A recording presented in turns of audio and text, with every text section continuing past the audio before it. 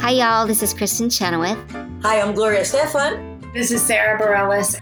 Hi, I'm Patti LuPone. This is Lin-Manuel Miranda. You're listening to the Broadway Podcast Network. Judy was boring. Hello. Then Judy discovered ChumbaCasino.com. It's my little escape. Now Judy's the life of the party. Oh, baby, mama's bringing home the bacon. Whoa, take it easy, Judy.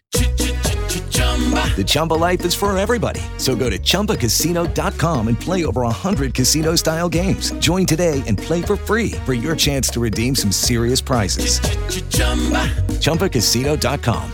No purchase necessary. Void where prohibited by law. 18 plus terms and conditions apply. See website for details.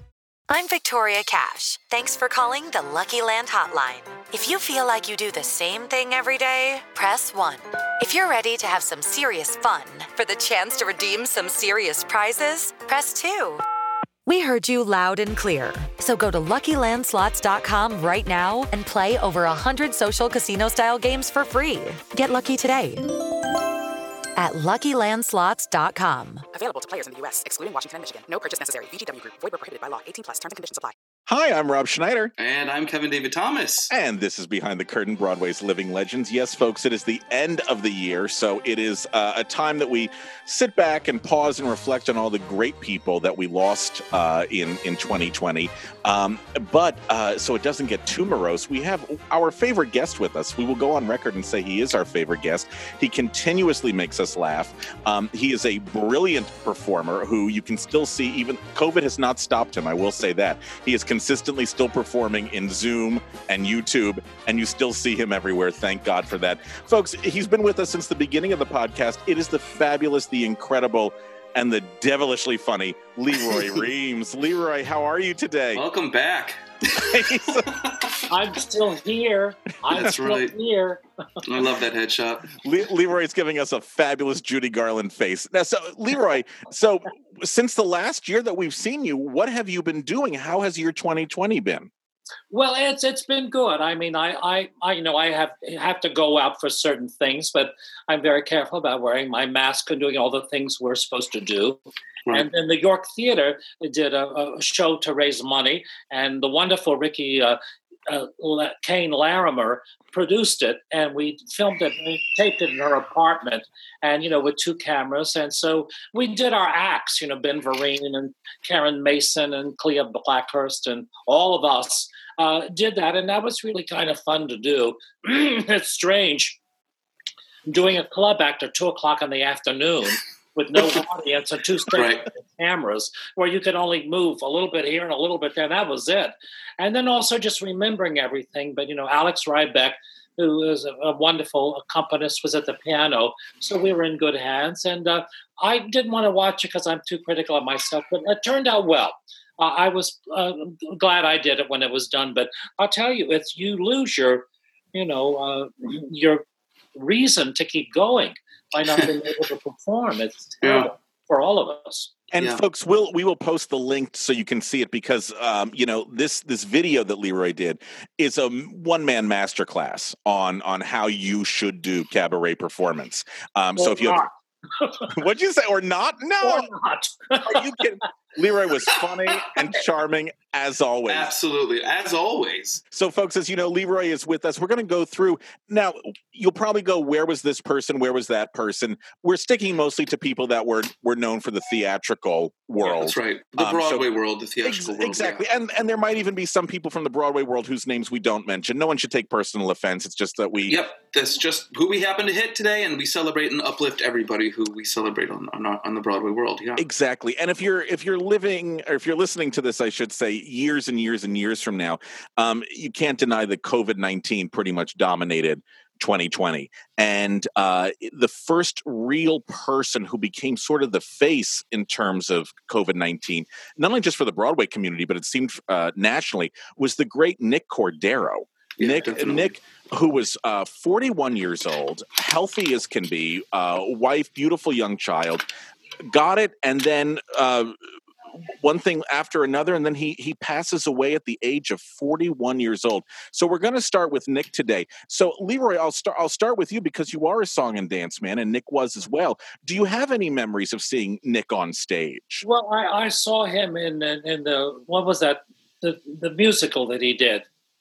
He did Bullets Over Broadway. Bullets Over Broadway.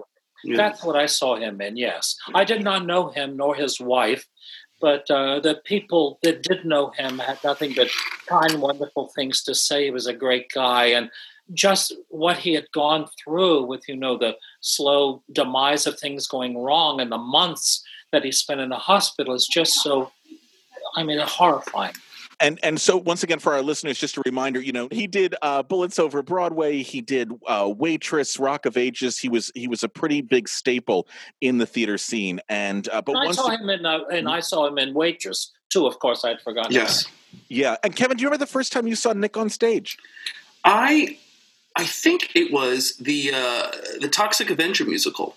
That was one of his earlier parts that he did, and he just is fantastic.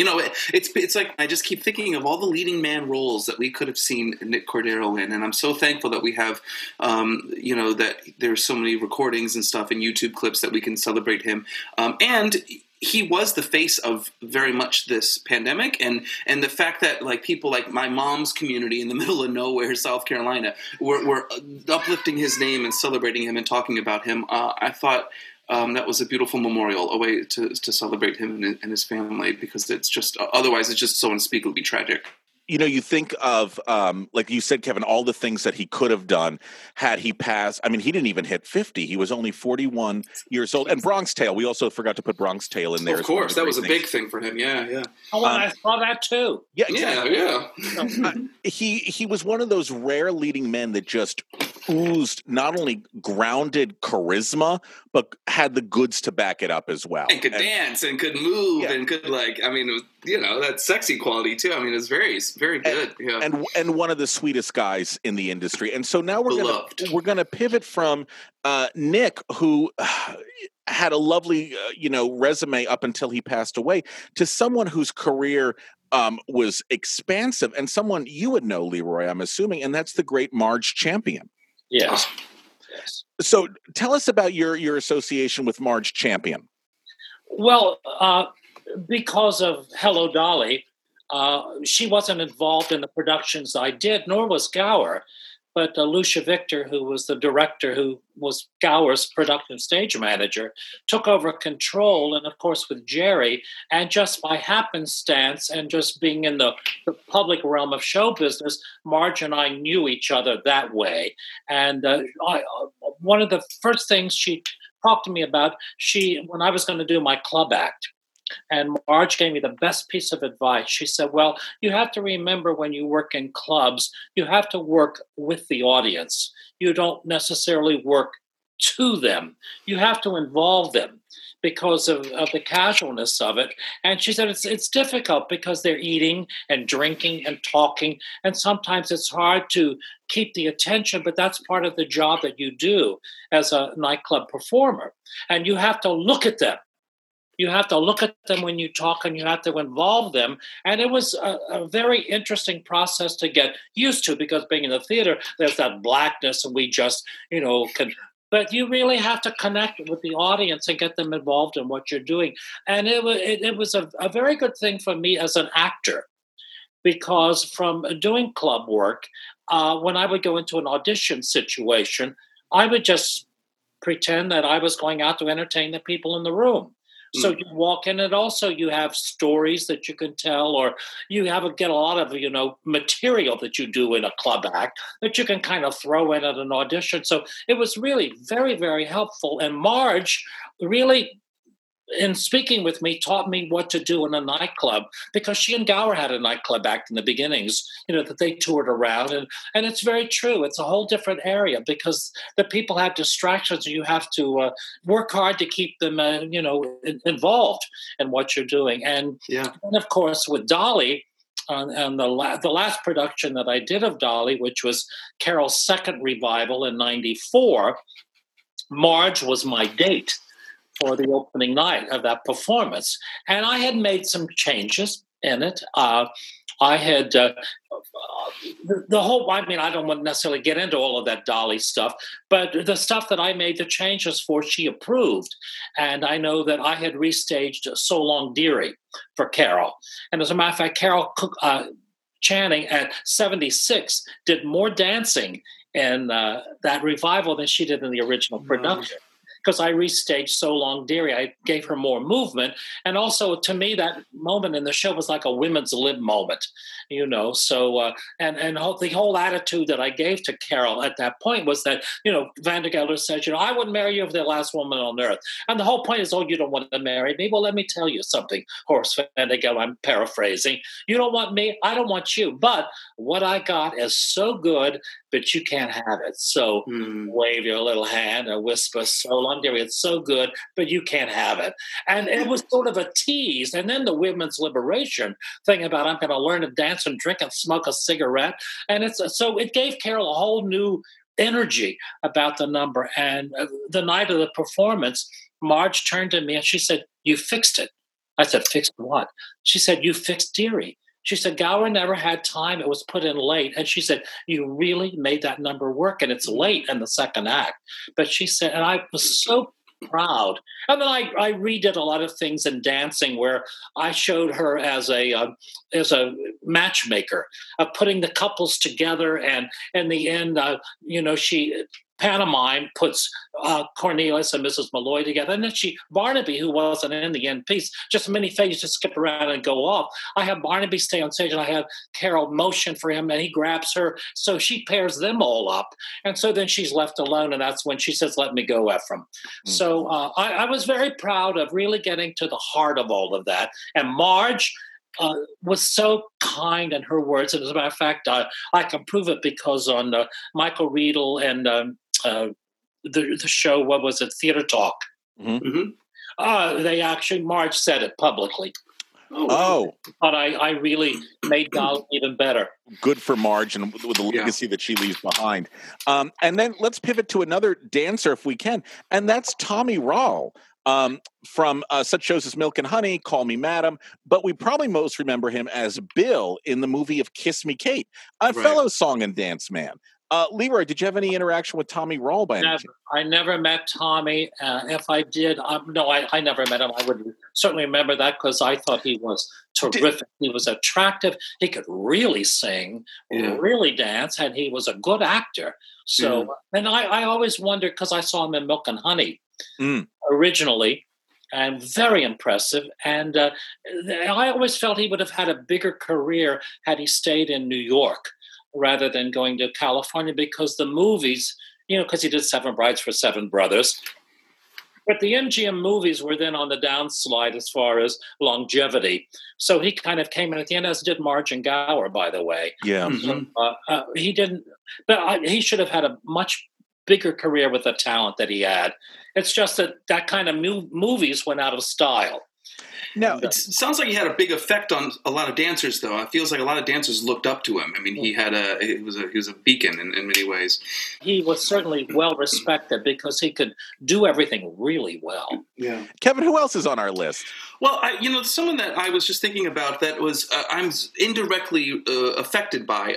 This is the mentor of my mentor, Jerry Friedman. My mentor when I went to Baldwin Wallace University. Her name is Victoria Bussert, and he was at Great Lakes Theater Festival as the artistic director for many years, and then he went to North Carolina School of the Arts.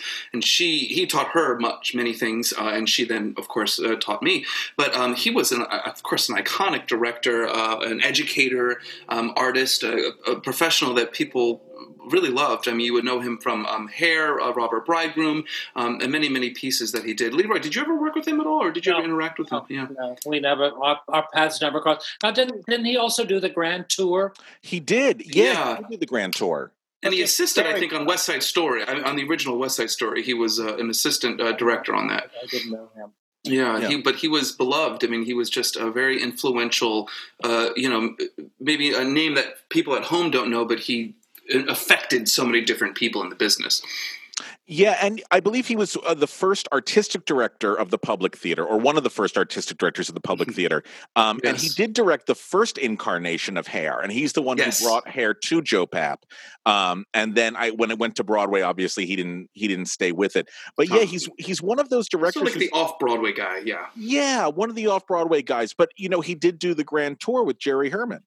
Someone who I think you and I both loved, a Canadian actor who, if you were a tenor in the 1990s, you would definitely loved all of the songs of Brent Carver. Brent Carver, who was in Kiss of the Spider Woman, Parade. He was a Stratford theater actor and would often come to Broadway as our special guest from Canada, and always and had just the most incredible acting chops, as well as he had a voice kind of like Mandy Patinkin, like that kind of an individual that was no one quite sang like him or would flip to his head voice the way that Brent Carver would. But I grew up just being a huge fan of his work and appreciative every single time that I got to hear him or see him live on stage.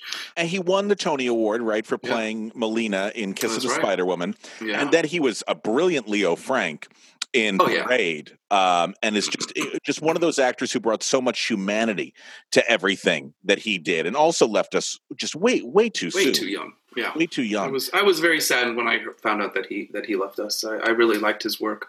Yeah.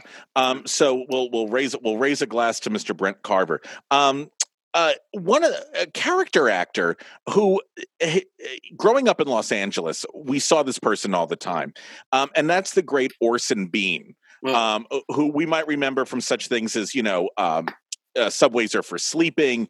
But he really was one of those individuals in Los Angeles who really pushed for the local LA playwrights, the local LA directors to be seen.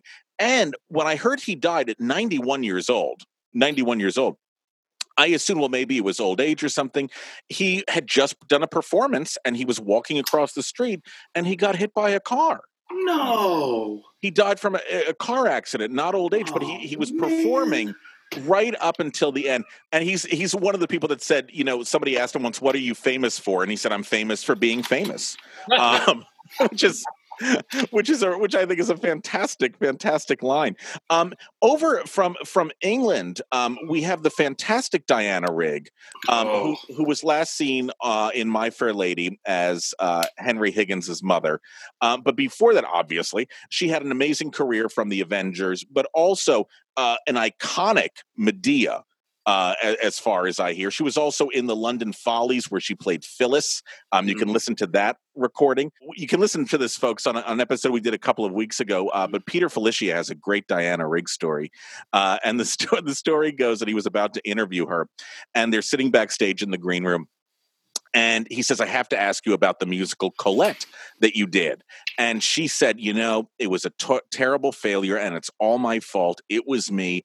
I didn't know what to do with it. I wasn't up for it. It was me. The whole production's failure rests on me. It's me.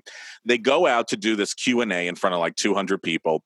And he says, I want to ask you about Colette. And she says, it was Tom Jones and Harvey Schmidt's fault.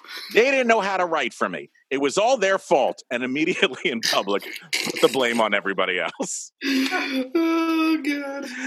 An incredible performer who, like I said, I heard her Medea was something to behold.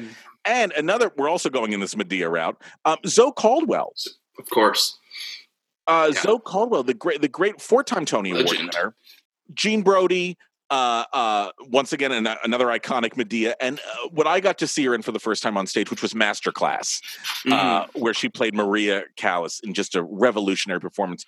Gentlemen, any memories of seeing her on stage or maybe getting to interact with her? Oh, yes. Lots of memories. The first memory I have of Zoe, and I can call her Zoe because I knew her, and we cruised with the Theater Guild, Theater at Sea together. Yeah. So I have personal stories, but before I knew her, I went to the last performance of Medea or Medea, depending on who says it, right. And with Dame Judith Anderson. And I was down at the 26th Street Flea Market. I had 2 bags of goodies, and also Bacall was closing, and Woman of the Year that same day. So I was down with these bags from the flea market. I thought, I didn't see Medea, and I should really go see that. So I went up to the theater with these 2 bags, and it's closing. It was a matinee. It was the evening. So I went up with my 2 bags, and there was a person standing outside with an extra ticket, which I bought. I was the very front row center. I mean, it was like I was in the show. like this, watching it, and it was quite wonderful. And she just was incredible. The energy and the power, and you understood every word. And seeing Dame Judith Anderson, the only time I ever saw her. So at the end of the performance, the audience is going crazy and they're screaming, and Zoe comes forward and she says, and that I'm paraphrasing now, but there's a thank you.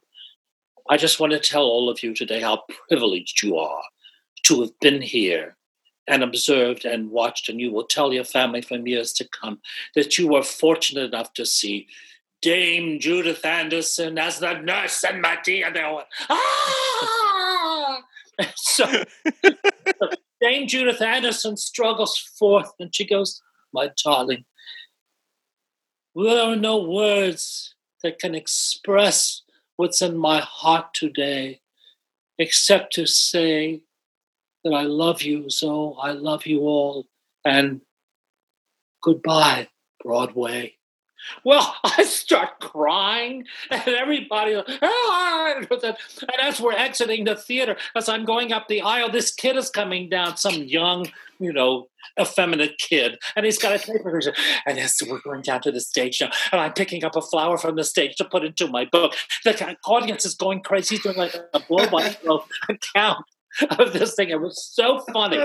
And I still have my 2 bags of goodies I got from the flea market. Oh, God. Kevin, who else is on our list? Well, a musical theater composer who is another victim of the COVID pandemic, Adam Schlesinger, who we know from writing Crybaby the musical, but also wrote for television. My Crazy Ex-Girlfriend was in the process of writing the Nanny musical on Broadway with Fran Drescher. And we just another young person that we lost way, way, way too soon, and is quite tragic. And sometimes we don't know the faces or we don't see the writers as much as we do. Also, Herbert Kretzmer, who wrote Les Mis, he was the English translator for Les Miserables, the musical, which he didn't have. He was like a lawyer. He didn't really have much, wasn't into theater as much, but he knew the right people and he got hired for the job. But he was a poet, actually, and spoke French and English. But there was 2 writers of American musical theater, I think, that we lost this past year. Yeah, Rob? No, agreed. And so, I mean, if nothing else, Adam Schlesinger has given every single girl auditioning Screw Loose. I knew you were going to say that. I knew. To put in her book, and we thank him for that, if nothing else. And of course, the incredible score to the episodes of Crazy Ex-Girlfriend. While we're talking about writers, I noticed, this was just a sad coincidence this year, that 3 of the most prolific gay playwrights all died this year. Mart Crowley, who wrote The Boys in the Band, Terrence McNally, who we interviewed and we'll talk about a little bit later on, and Larry Kramer, who wrote The Normal Heart. All 3 of these men pushed gayness out onto the stages, and all 3 passed away this year. So, Leroy, we were talking about this a little bit before. Did you get to see the original Boys in the Band? Yes, I did. Can you tell us, as a gay man, what was that experience like, seeing gay men on stage? Well, it was very provocative, and people were afraid to go to the show, that if they went to it, they might know that they're gay. So it was a whole different way of looking at it. But it was very, a big hit, and everyone did want to go see it, and it was spellbinding. It was now. The people that he depicted, obviously, he saw that way, but the negativity of the gay image was very prominent in that play. And so, I didn't deal with that in my personal experience, but I knew that it did exist. But people being sorry that they were gay and, what it did. But it was an aspect to be dramatized. Not saying it was real life or the way I knew it, but it was quite something. And it was a leader in the path. And now I didn't see the revival of it because I was so overwhelmed by seeing it originally. But yeah, it was a great piece of theater. And folks, if you've not seen The Boys in the Band, like Kevin was saying, we have 2 versions available. We have the original movie with the original Broadway cast, and we have the revival cast that just recently came out on Netflix. Both are really, really fantastic. We'll talk about Terrence McNally at the end when we talk about our guests who unfortunately have passed away throughout the year. So let's go to Larry Kramer, who wrote The Normal Heart and was probably known as much for his activism as his playwriting. Can you tell us a little bit? You've talked about this before, and I would love for just our listeners to be reminded. When AIDS hit the Broadway theater community, what were some of the things that you were doing, like Larry Kramer, to help get the word out about what was going on? Well, it was a horrific time because so many friends were dying. And I know that we did a benefit down at the place that was the restaurant there that Bob Nahas ran. What was it called? Curtain Up? Yes, there was Curtain Up. And we did a benefit there, and all of they asked me to be one of the people to be on the list to raise money. So I said, yeah, I gave them my name. I was the only male on the list. It was Dorothy Loudon, let's see, Christine Andreas, all of those a bunch of us were, but they were all women. Cheetah, and a lot of women, but I was the only man because no one wanted to be associated with it or have their name there. I didn't even think twice about it. And when I had done a cruise with Helen Hayes, and we got to know each other very well, she was just an incredible woman. And they named a wing at one of the hospitals after her. And why can't I think of the hospital now? It's my age. But it was the wing of a hospital, and it was named after Helen Hayes. And she said, Leroy, when we get back on land, would you like to come and spend an afternoon with me? Because I know the guys would know who you are, and would you come? And I said, absolutely, Helen. If you go, I'll go. But people didn't even want to go into the wards because they weren't really sure how they were catching it and all of that. I mean, it was a crazy, crazy time. And women were afraid to kiss their gay friends, it was just, and on stage too, some of the women didn't want to kiss the gay men, in the performance. No names mentioned, but that's the way it was. Yeah. And we went into the ward that day, and I went in with Helen Hayes, there we were, Clara Barton and, Florence Nightingale walking into the ward. It was kind of it was heartbreaking. I had to really pull myself together because I saw these beautiful young men looking like cadavers in their beds. And we would walk in and we would sit on the bed and hold their hand and talk to them and try to be funny and amusing and entertaining. It was terrible. Well, God bless you and Helen Hayes for going in and doing that at a time where nobody else wanted to. And obviously, the great Larry Kramer, who wrote The Normal Heart, which was really one of the first plays as well as is to deal with the AIDS crisis, and really sort of lit a fire under the asses of so many New York politicians. It's so interesting that the obituary for Larry Kramer that was, I believe, in Time magazine, was written by Dr. Anthony Fauci, who, the New Yorker, I believe, who said that Larry Kramer was the biggest pain in his ass in the best way possible. A total advocate in that, and was criticized for the way he did by some, but yet was effective, and so it was very, very important for that. And to use art and politics together. We don't always see that in especially on Broadway. So really beautiful. A rare work you did. Like finding a needle in a haystack. Kev, who else is on that list? Well, someone who we owe a lot of gratitude because we've sort of taken up the mantle in a very small way. I mean, not to equate the work that we do and the research we do to the great James Lipton, but I would have to mention him because he was the one who really started to do these in-depth interviews, but also gave the world Sherry, the musical, I will remind everybody, that was discovered in a warehouse, and they found the score to that, and they recorded it, which is the Man Who Came to Dinner, the musical that he wrote in the 60s. But James Lipton, the head of the Actors Studio, and a great advocate for celebrating theater artists and capturing their stories and understanding the way actors and artists work and celebrating that. What a great man. They produced a special about the American Dance Machine that I did for Jimmy with Gwen Verdon, of course. And one of the highlights of my life being with Gwen Verdon, I can tell you that. Oh my God, Leroy. And Jimmy was just such a great, great guy. He was, one of us He was part of the group, and he always had a very positive attitude, and it was a joy recording that session of doing the American Dance Machine, which, by the way, you can get on YouTube, so you can see all of that. And that was one of Jimmy's things. And I got a Christmas card from he and Kedekai every year, and whenever I saw him socially, he was accessible and wonderful, and loved the business and loved the people in it. So it was easy to be in his company. Yes, you could tell he did. He respected the people involved. Yeah, you're right. Yeah. Yeah, a great guy, host of Inside the Actors Studio. I have a quick story about him.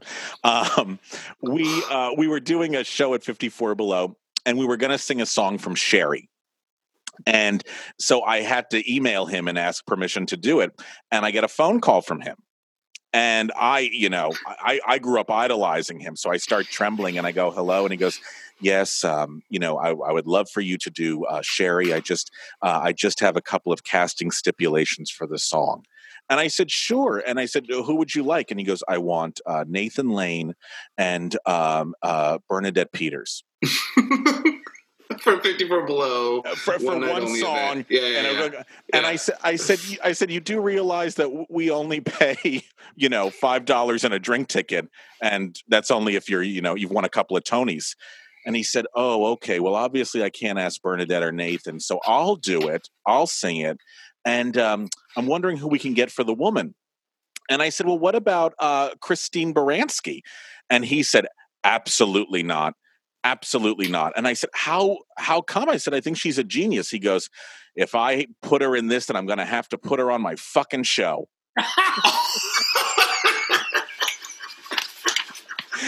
Needless to say, we didn't do the number.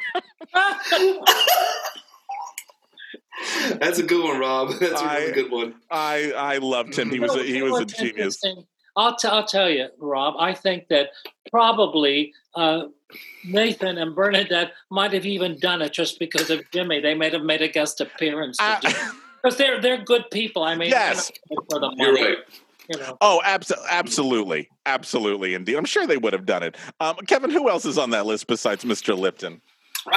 Definitely, we have to talk about Armelia McQueen because we've interviewed every single other person from Ain't Misbehavin', the original cast, and we often lament when I hate saying miss somebody, but someone was on our list, so we had reached out to a handful of these people. Rob, I mean, you're the one who reaches out to them, and we just don't get the chance to talk to them and capture their story. But she was definitely on our list, and an incredible performer, And also on the younger side of things. So, folks, if you know Armelia McQueen from great actress from Ain't Misbehavin'. And if you want to hear more about her, you can listen to our episode with Charlene Woodard that we did a few weeks ago, or you can listen to our interview with Andre DeShields or Ken Page. Leroy, did you ever get a chance to work with Armelia? No. I met her socially, maybe once or twice in passing, but no, we didn't know each other. A brilliant actress. Kev, who else is on that list? Brian Dennehy. I mean, a powerhouse of actors. I mean, I've been watching a lot of documentaries lately, and I watched doing research when we talked to Nathan Lane and their relationship and how long they had been friends, and it just really. An actor's actor. I remember I met him once. I think I was in high school, and he had just done Death of a Salesman, which was, if you've not seen it, thank God it was filmed. He was such a brilliant interpreter of both Arthur Miller and Eugene O'Neill. And nobody in this time frame does it better than him. That character type, the weary, tired, And I remember he played Willie Loman, and somebody knew his agent or something, and so it was a school trip, and they're like, "We're going to all bring you backstage. You get to meet Brian Dennehy." Ooh. And we all went into his dressing room. I'll never forget this. There was nothing on the dressing room table except the largest bottle of Scope mouthwash and the largest bottle of Jack Daniels, and both had maybe a quarter left in it. And so he's just given this brilliant performance. He's exhausted, and he's just looking at us, and someone goes, well, we can ask Mr. Dennehy one question. And he goes, I'm going to stop you right there. If it's about, being an actor, I'll tell you right now, don't do it. Be a dentist. And he got up and he left. Don't do it. be a dentist. He got up. We never saw the man again. Brilliant actor. Doreen Montalvo. Oh my God. Who died very young in her 50s of a stroke. And she was in The Heights. She was in On Your Feet, and she was doing Mrs. Doubtfire. And then she passed away. So a shout out to Doreen Montalvo, who also left us way too soon. And also a little musical theater, the wonderful Peggy Pope, who's an actress that was in Dr. Jazz. She was in Harvey with Jimmy Stewart.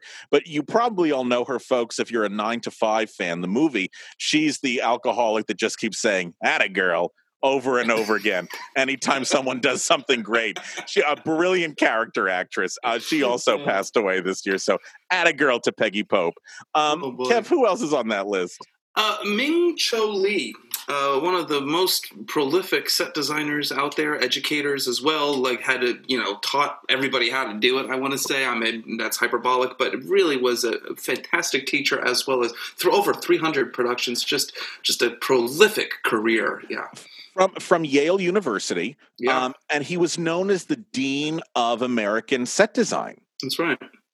He assisted Joe Milziner. He had done a bunch of stuff at the Public. Just a really, like you said, I think the thing he's probably known for, one of the things he's known for, and folks, maybe we'll post photos of this if we can, is his set design for the show K2, which took place on the side of a mountain. A two-hander mountain. Yes, it's absolutely stunning and gorgeous. And so we will post photos of that so you can see his genius. Oh, and also a lighting designer who I'm sure will inspire many, many lighting designers, because he was the lighting designer on Hamilton. And that's the great Howell Binkley, a Tony Award winner, lung cancer at the age of 64 years old. He did Jersey Boys, he did Hamilton, he did In the Heights, he did Kiss of the Spider Woman, Come From Away, Ain't Too Proud. A real brilliant lighting designer. And I'm sure with everyone who's in love with Hamilton, I'm sure you're going to see so many young people say that his work was an inspiration for them to get in the field. And just how absolutely incredible is that? Let me ask you folks, did anyone have any interaction with Merwin Ford? I never had. I think I can't remember whether he was in Beauty and the Beast or not, but he was the husband at the time with Rebecca Baxter, and we did Showboat for Paper Mill, and I think he was married to her. So, folks, he was one of the most iconic standbys and understudies. He had stood by for Nathan Lane. His big thing was he had done, in the 1776 revival, he got to actually have a nice featured moment as Richard Henry Lee. And if you can go onto YouTube, you can see him perform. But just one of those people who lived, breathed, and slept theater, and was just one of those people, if you mentioned his name, everyone's eyes would light up. Or if you had him in the show, that you just knew you were in good hands. Other character actors that sort of fall into that category was the great Jerry Stiller, who's probably best known now as, being the father from Seinfeld, George Costanza's father on Seinfeld, but was a huge comedy team with his wife, Ann Mara, and did a lot of the public theater plays at the beginnings of its time. Can you believe he was a great Shakespearean actor, which is hard to believe when you think of, Jerry Sometimes Stiller. The funniest people, like Leslie Nielsen, the funniest people started out as, serious actors. Absolutely. There was the great Peg Murray, who played Fraulein Coast in the original Cabaret. She won a Tony Award for that. She must have been brilliant if she won a Tony Award for such a small role. Right. The great Anthony Chisholm, who did 4 of the 10 August Wilson plays on Broadway, was a brilliant actor. He also left us too soon. Mark Blum, who was a really lovely character actor.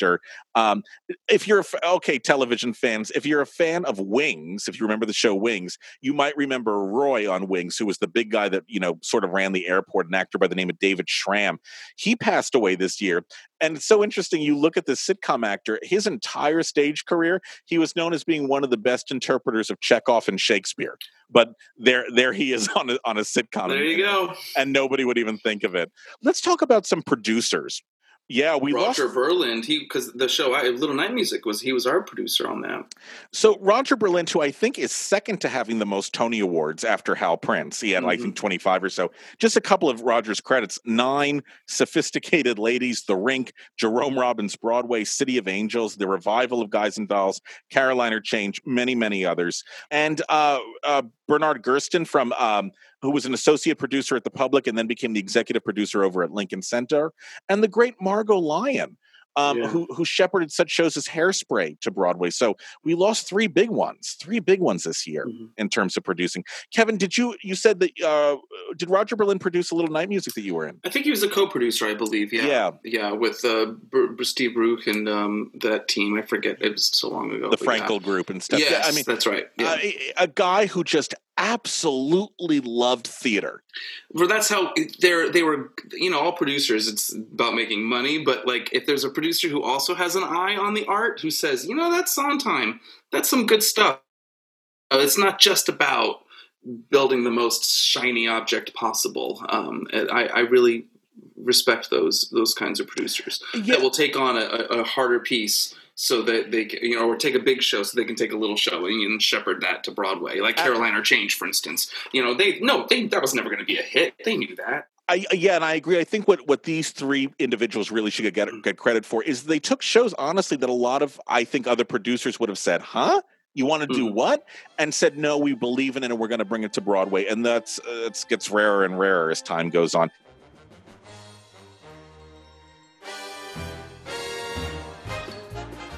Well, hello there. This is Shirley Booth. Oh, I used to be a Broadway baby. Now I'm more of a middle age. But whatever age you are, we can help keep Broadway behind the curtain on the air. Just head over to patreon.com. Oh, sure, get a pencil. That's patreon.com. You got that? Oh, just search Behind the Curtain. Broadway's Living Legends. Set a monthly donation. Oh, even $1 helps.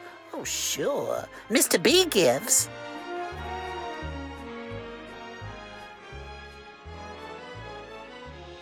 Hello, it is Ryan, and we could all use an extra bright spot in our day, couldn't we? Just to make up for things like sitting in traffic, doing the dishes, counting your steps, all the mundane stuff. That is why I'm such a big fan of Chumba Casino. Chumba Casino has all your favorite social casino-style games that you can play for free anytime, anywhere with daily bonuses. That should brighten your day a little. Actually, a lot. So sign up now at ChumbaCasino.com. That's ChumbaCasino.com. No purchase necessary. VGW Group. Void where prohibited by law. See terms and conditions. 18+. With the Lucky Land Slots, you can get lucky just about anywhere. This is your captain speaking. We've got clear runway and the weather's fine, but we're just going to circle up here a while and get lucky. No, nothing like that. It's just these cash prizes add up quick. So I suggest you sit back, keep your tray table upright, and start getting lucky. Play for free at LuckyLandSlots.com. Are you feeling lucky? No purchase necessary. Void where prohibited by law. 18+ terms and conditions apply. See website for details. Let's talk about a couple of directors that we lost this year. First of all, a great film director, Alan Parker, who did the film versions of Evita, Bugsy Malone, Fame, Pink Floyd's The Wall. And of course, a man who I'm sure was a brilliant director. I just don't know if it was on this show. Terry Hands, who directed Carrie, the musical, the original Carrie, the musical. Isn't he Royal Shakespeare Company? Isn't he? Yes, he was RSC. Right. That classic musical theater, producing entity. So Terry Hands, I have heard this story, and I love this story. And I think, Kevin, correct me if Barry Weissler told us this story, because they were the producers of Carrie, which is and you have to remember Terry Hands now, Royal Shakespeare Company, right? Very, very highfalutin. They did a workshop of Carrie, and it was very serious and everything felt very adult, even though the whole Stratford, yes. So it took place in a high school and all that stuff. And Terry Hands, after he directed it, the workshop went up to Barry and Fran Weissler and said, "Do you have any notes?" And Barry said, "Yeah, it has to Grease. It's got to be more like Grease." And Terry said, "Okay." And then when they came back, everyone was in white togas, and there were columns everywhere. And they said, no, Terry. Steps. Grease, the musical, not ancient Greece. And so if you see photos of the original Carrie, it looks like a Greek tragedy. Barry confirmed that. I think Barry confirmed that story when we spoke to him. And we're going to now talk about a couple of other people that are sort of on the periphery of this, of our field, but we felt should be mentioned. One of them is he was a big theater lover, and that's Alex Trebek, who hosted Jeopardy.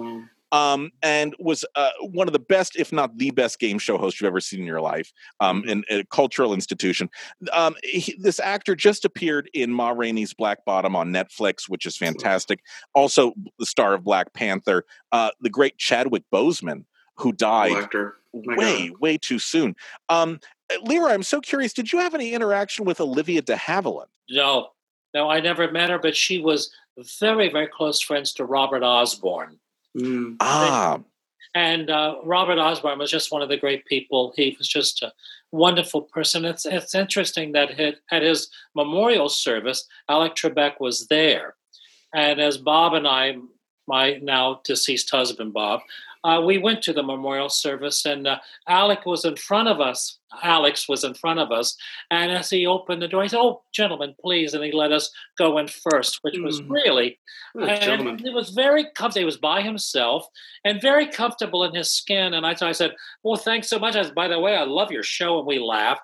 He couldn't have been lovely. A very, very nice man. And he was there at Bob Osborne's memorial service. Oh, okay. But Olivia de Havilland was really, really close friends with Robert Osborne, and she had a long and happy life. And, I've never heard anyone ever really say anything bad about her. And that whole thing with she and her sister, I don't know how much of that is true and how much isn't. It is what it is. But her personally, everyone loved her. And 104 years old, folks, probably best known for playing Melanie in Gone with the Wind. A New York institution and then an American institution, that's Regis Philbin of Regis and Kathy Lee. Did you have any interaction with him, Leroy? Yes. Regis was a terrific guy. And Regis, went out and saw shows. Yeah. He went out to the theater, and I know it, as a matter of fact, that night for the opening night of Carol's Revival in '94 when Marge was with me, Regis was a friend from, "Hey, Leroy, how are you?" I said, "So anyway, why are you here?" I said, "I directed it, Regis."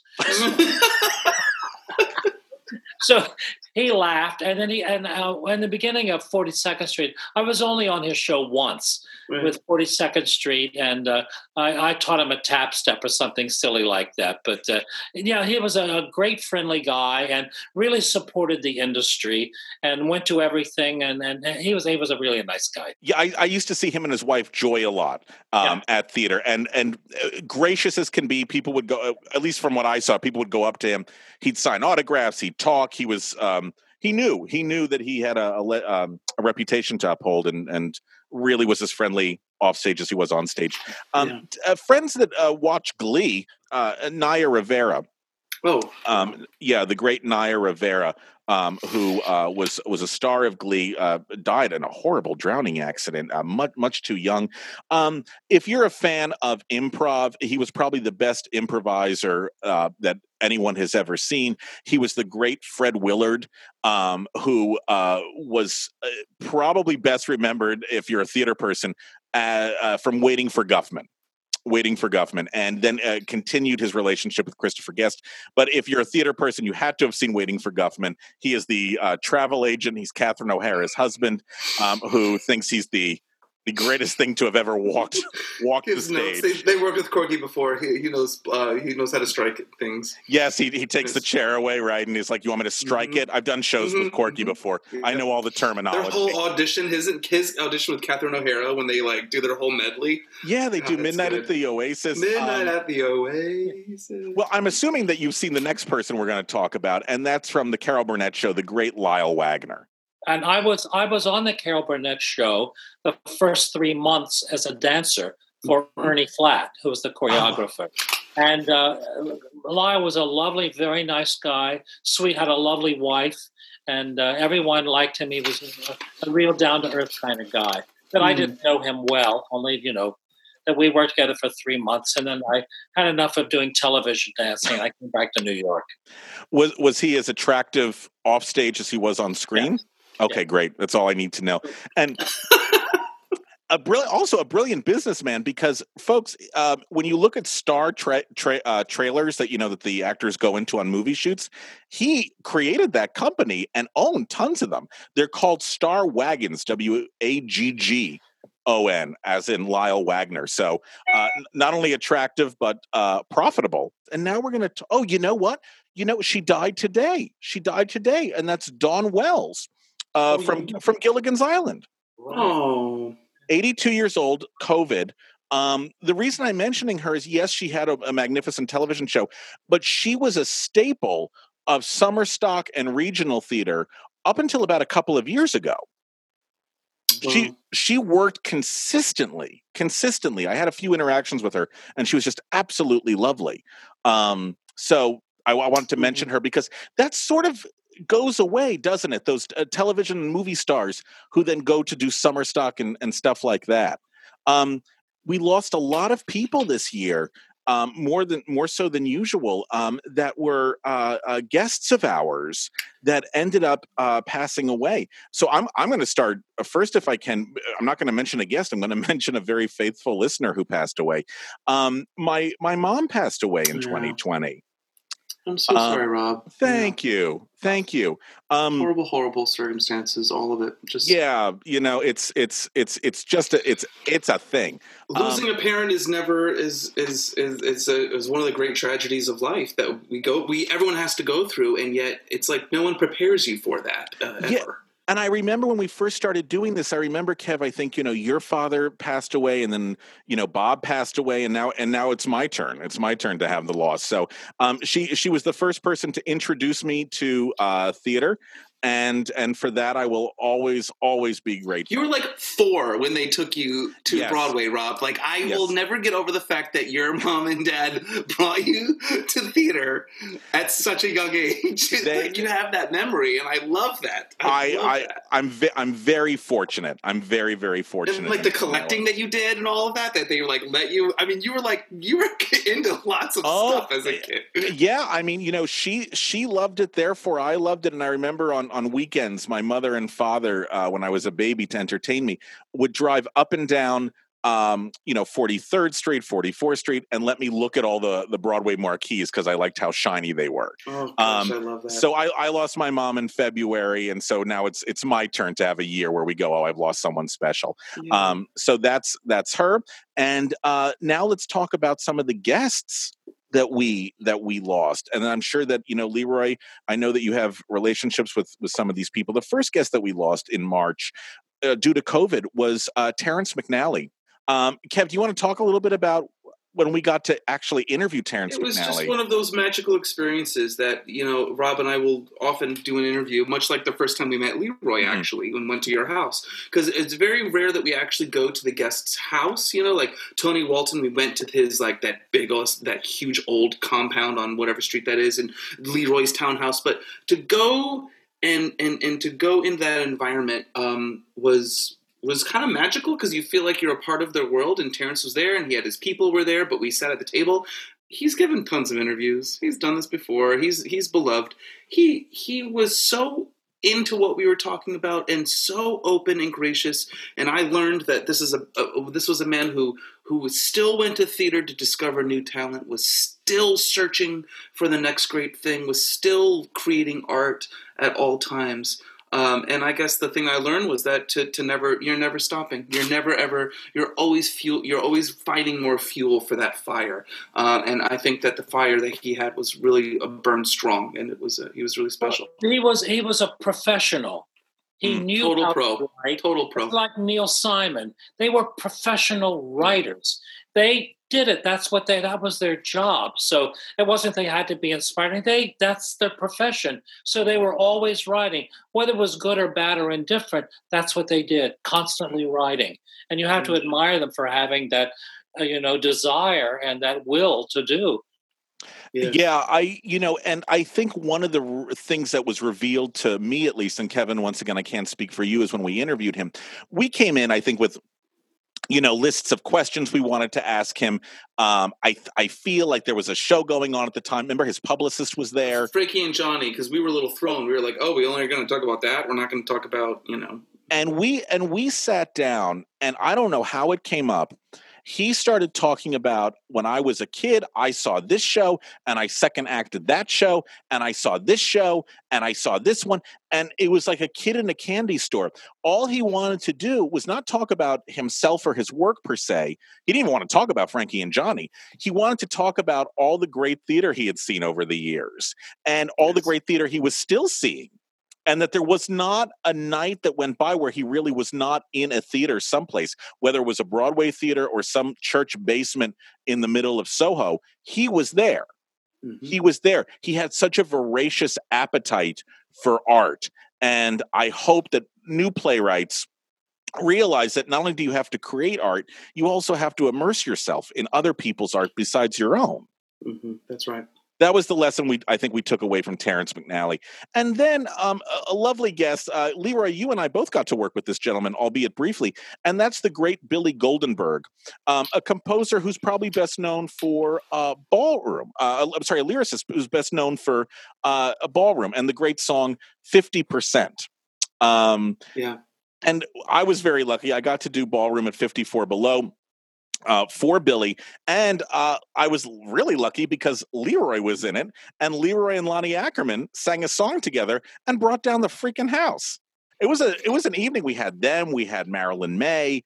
It was a special. She sang 50%, and it was special. Leroy, did you ever have any sort of interaction with Billy before or after that?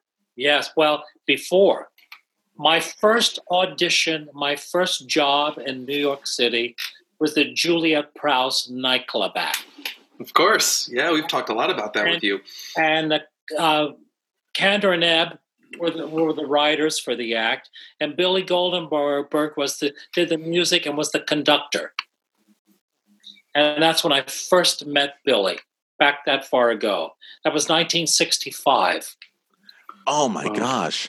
And we never worked together past that. We remained friendly during the years. But, yeah. And Billy, folks, if you're a B. Arthur fan, he was B. Arthur's music director for years and years and years, and he had some very good stories about. I liked him. He's like Leroy. He let it all out. He didn't even. There was no hiding. Like he gave the real Michael Bennett stories. He really gave the truth, like what their experience in Ballroom was like, and how frustrating it was, and all of that. It's a great interview. You should check it out. Sweet man. I don't think I've ever asked you this, Leroy, but I'm going to ask, did you ever have any interaction with B. Arthur?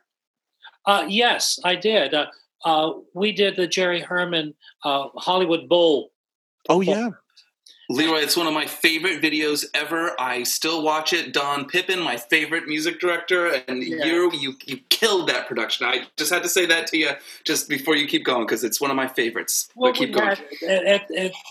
Because there were so many people, there weren't enough dressing rooms, so they had the green room was out of doors. They had tons of sofas, and we all sat out there, and they had food and drink, and we're carrying on. And Bea was very nervous that night, and she was singing "The Man in the Moon," and she was going, "The Man in the Moon, the Man in the Moon." I said, "What are you doing this, Bea?" I said, "You know this song. Just relax, She said, "Oh, why do we put ourselves through all this all the time to do these things? Why do we do it? Why do we do it?" I said, "Well, I don't know about you," I said, "but I just love it. I just love it." He said, "Oh, shut the fuck up." I love it. It's true, though. And that voice, which is much deeper than mine. Yeah. It's like an octave lower. But God, how brilliant is B. Arthur? Yeah. Oh, my God. Comic genius. And Billy had some great stories about her. So go ahead and take a listen to his interview that we did with him. Now, these are our last two that I think we're going to talk about. And they both died this month. And they were both ones that you just said, I remember getting the news alerts and I was like, huh? That can't be right. And the first is Anne Reinking, who we interviewed earlier this year, who was a couple months ago. I did not know her up until that interview. And any interaction we had setting up that interview, she treated me like we had been lifelong friends. Mm-hmm. And and that seems to be the thing that comes out about her the most in people remembering her, is that she just had a love of humanity. And we were so lucky to get her for that interview. And once again, a big thanks to Michael Kubala, who set up the interview for us. Leroy, what did you know, and did you work with her? What were your memories? No, well, we've known each other forever, but we were never in a show together. So we just knew each other socially. But she, there's a thing about dancers, I can tell you, and Hal Prince talked about it once. He said there's something that the dancers have, like this fraternal organization you can never be a part of unless you are a dancer. They have a whole different way of behaving and talking, and we were all part of that dancer thing, like Gwen and Cheetah and and Donna McKechnie and all of it. You just go down the list. We're joined together in this little thing, and we just whenever we see each other, it's like old times. And I think we're respectful because most of us came out of the chorus and worked our way up, so we have a respect for everyone, and we're not above being who we are. And wherever you saw her, she was Annie. She was just lovely and charming to be with, helpful. The last time we were all together was when Donna was being inducted into the Hall of the Waller Hall of Fame there. Yes, the Gershwin. Yeah, the Gershwin. And we were all together. And we had such a good time that night. And I know that one of my last memories, we were sitting there, and Anne looked at me with that wonderful face. She said, Bobby loved you so much. You were one of his favorite people. Oh, and Leroy. That's the last time we were together. We were reminiscing about, Fosse and all of that. And we were all bonded. Yeah. Thank you for sharing that. That's just beautiful. Yeah, really lovely. And a brilliant dancer. Do you remember the first time, Leroy, you saw her on stage? I think it was probably in over there or over here. And then, of course, I saw her in a lot of the shows, but I didn't know her. Yeah. When she was a chorus girl in the early part. It's only when she started getting principal things that we became acquainted. Yeah. Yeah. Kevin, did you ever get to see her on stage, or do you have any memories of her? I'm trying to think. No, I grew up with her in the movie Annie, of course, because that was just my childhood. But I don't know if I ever got to see her live because she didn't perform as much in the last couple decades. I remember her Tony performance when they did the touring production of Bye Bye Birdie when she was with Tommy Tune. Yes. Remember that? And that Tony performance clip when they were doing tours. And I still loved her then, but more than anything, I liked her. I liked that I heard about her from so many of my friends that I worked with over the years. People that either worked with her in that Broadway camp they did in Florida that she was the head of, where she educated and trained people, young people, or just dancers. I had a lot of friends that became stage managers that were dancers in either Fosse or in other Sweet Charity and other shows that she was a part of, and it just the reverence that people have, and that same thing you're talking about, Leroy, that camaraderie that dancers have, that like we're all of this together, and that just she was like the queen of them all in many ways because she survived the longest too. And I didn't see Good Time Charlie. Because I think I was working then, Of course. We had the same schedule, and I never got to see that show.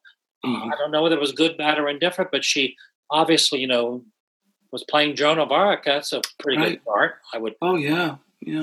Yeah, I mean, she was one of those people that I don't think was capable of giving a bad performance because she never gave less than 110%.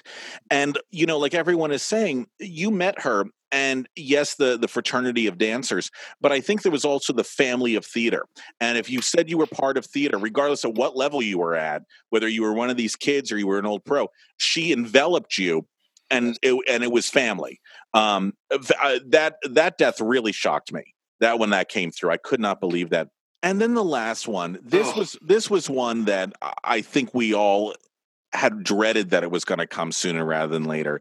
And that is the great Rebecca Luker, the most gorgeous soprano you've ever heard. Beloved in the business, just beloved at the business. The message, the outpouring of love and experiences that people had with her, that's the thing that moved me more than anything, is just the love. you have to think, and I saw a lot of current Broadway performers say this, but so many of them grew up in the 90s wearing out their CDs and cassettes to her voice. That's right. And the number of people that her talent has influenced is just mammoth in the short amount of time that she was actually put on this earth. Secret Garden, Music Man. I remember seeing her in 9. Just an incredible, that's right. incredible voice. A Showboat, of course, Showboat. Leroy, did you have any interaction with her at all? Yes, I did. We did Industrial together. Mia Grau put it together. She did great things, and she had a client, and we went out to you know the commercial on TV about come see the ballroom. The ballroom over in the boroughs someplace that kind of. Well, she rented that, and she did a Phantom of the Opera evening that we all put together, and I was going to play the Phantom, and Rebecca was going to be, Christine, and then we had a group of chorus people and all of that. It's like the day before the concert, I got so sick. And I lost my voice, which seldom happens, but I'm human like everybody else. I was in terrible shape. And I called me. I said, Mia, I don't know how I'm going to get through it. I can't sing. She said, what you've got to do, we can't revolve. So I went over, and Rebecca was so understanding and sweet about it. I don't know what I sounded like. I probably sounded like Judy Canova on drugs.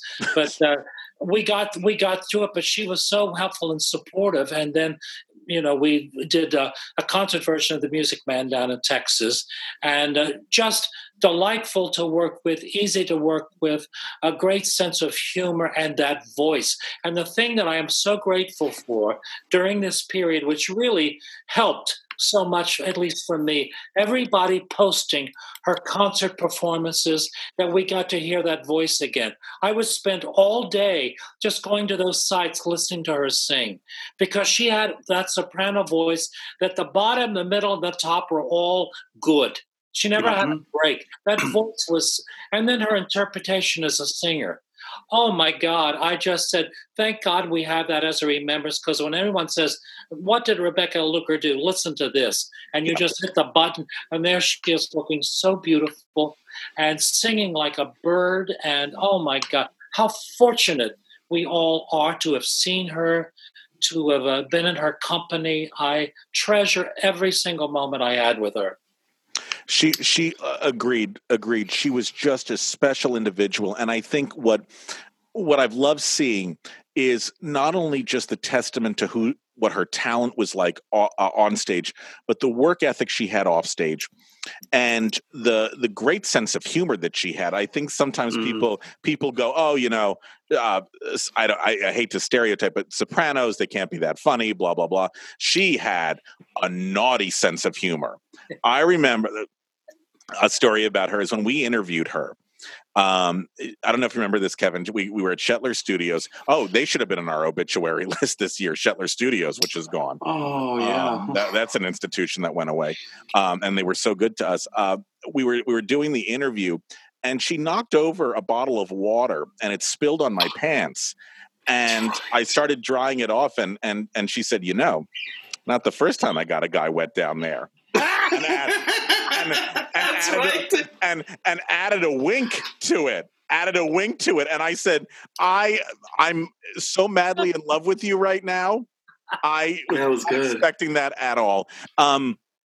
And I think Julia Murney posted something like this, and she said, all young performers, she goes, please look at all the testimonials that people are giving to Rebecca. It's about her off-stage graciousness. That's right. Not just her talent. And I think she was such an epitome of that. I am so devastated that we don't have all of these future performances that we could have seen from her. And of course, we send her love to her husband, Danny. Of course, and the family. Yeah. God bless him. What a genius, and I'm sure he's going through it right now. Kev, do you have any memories of Rebecca Luker? Just that of I saw her in 9, and I was a huge fan. I just love her because of it's that classic soprano voice, but yet contemporary musical theater, and we just don't have a lot of singers like that fit that mold so well, that you can do Boys from Syracuse and honor that, and yet bring that that era of music to life today. She was the gateway to that, and that introduced, so, like you said, Rob, so many young people to maybe some songs and shows that they would not have listened to if it weren't for Rebecca Luker and how her art, how great she was. I've got a story on 9 with Rebecca. Oh yeah, this is a goodie. So Rebecca was going into 9, and we were talking about Antonio Banderas, and of course, Antonio Banderas. I mean, my God, when I saw the show, I thought, if I could jump the orchestra pit, whatever I could get hold of before they threw me out the door, it might be worth the effort, because I was so taken by him, and he never missed a performance. All the women in the show were in love with him. And Rebecca said, well, when I was going into the show, he pulled me into his dressing room. He said, now, Rebecca, I have to discuss this with you. I'm a married man, and you're a married woman, and I respect that. But when I act on stage, I really get into what I'm doing, so that when I kiss you, I want to really kiss you. And I said, well, Rebecca, what did you say to that? She said, I said, I guess it'll be okay. I said, well, this is what I would have said. I'm sorry, I don't understand what you're talking about. Could you show me now? And until I get it right, at the 15-minute call, could I come in and we could practice till we get it just right the way you like it? I said, that's what I would have said. I love it. Leroy is the naughty Jiminy Cricket on everybody's shoulders. Oh my gosh. Well, folks, this was our 2020, and maybe you'll listen to this years from now. And I'm hoping that next year when we do this again, our list is smaller and slimmer. But Leroy, we are always so happy to see you. And I love you, Rob. I love you, Kevin. And this is one of the delights of my life. And during this time, to be able to sit and have this conversation and laugh. And we all love the theater and all the people in it so much. It's nice to share that. So it's like, being in group therapy. Yes. We'd have to pay a lot of money to do what we're doing now. Right. But we don't have to. We've got each other. That's right. Truer words were never spoken. Well, folks, we wish you a happy new year. We wish you good health and happiness. And I think we all cannot wait till we are back in the theater again, hopefully soon. We can celebrate the art together. Yes. I'm going to leave you with this. We've been through COVID-19 and we're here. There you go. Let's get to 2021. That's the ending. That is the ending. Till next time, everyone. Happy Bye-bye. New Year. Happy New Year.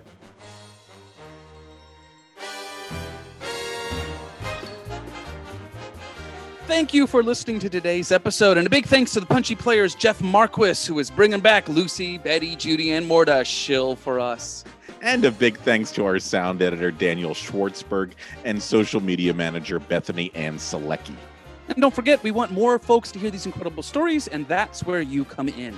In order for people to find out about us, we need lots of ratings on iTunes. So head on over to iTunes, search for Behind the Curtain, Broadway's Living Legends, click on our logo, click on ratings and reviews, then write a review and leave us 5 stars and make us feel as special as Eliza Doolittle on Eliza Doolittle Day. Or you can leave us just 1 star and you can make us feel as bad as Annie did in that really weird production in Boston where Annie dreamt that she was being adopted, but then she ended up back in the orphanage, right back where she started. Yeah, true story. Rob saw it.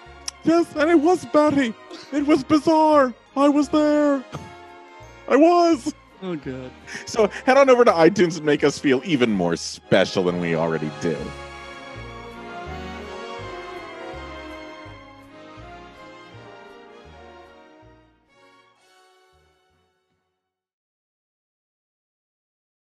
Have you ever wondered how your favorite performer actually feels?